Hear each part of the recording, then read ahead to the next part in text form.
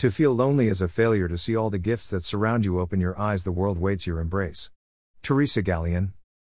There was a time when I was conscious of being alone and of my loneliness.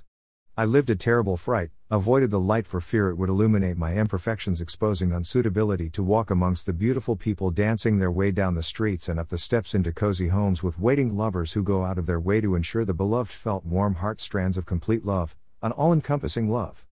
I was unaware the spouse refused to kiss lips, instead licking the mouth, dog style, creating a hierarchy of me master, you dog who will only to be acknowledged when it suits me to share a sliver of my being via a wet tongue.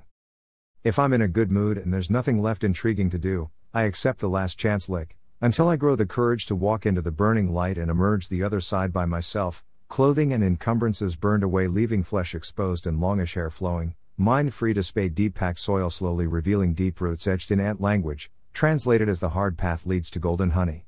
Obviously, they had sniffed out a beehive and forged their own destiny. I shrunk my ego and followed a ways behind the last ant, fearing they would take unkindly to a pale outsider. They were, after all, red ants with spiky black fringes and slicing mandibles. They cleaned out the honey hive, devouring the queen in the process, leaving only her head and a single drop of the golden liquid stuck to her stiffened mouthparts.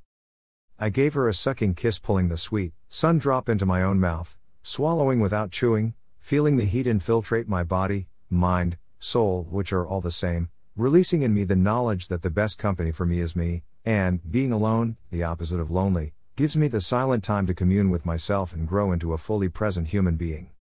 August 13, 2019.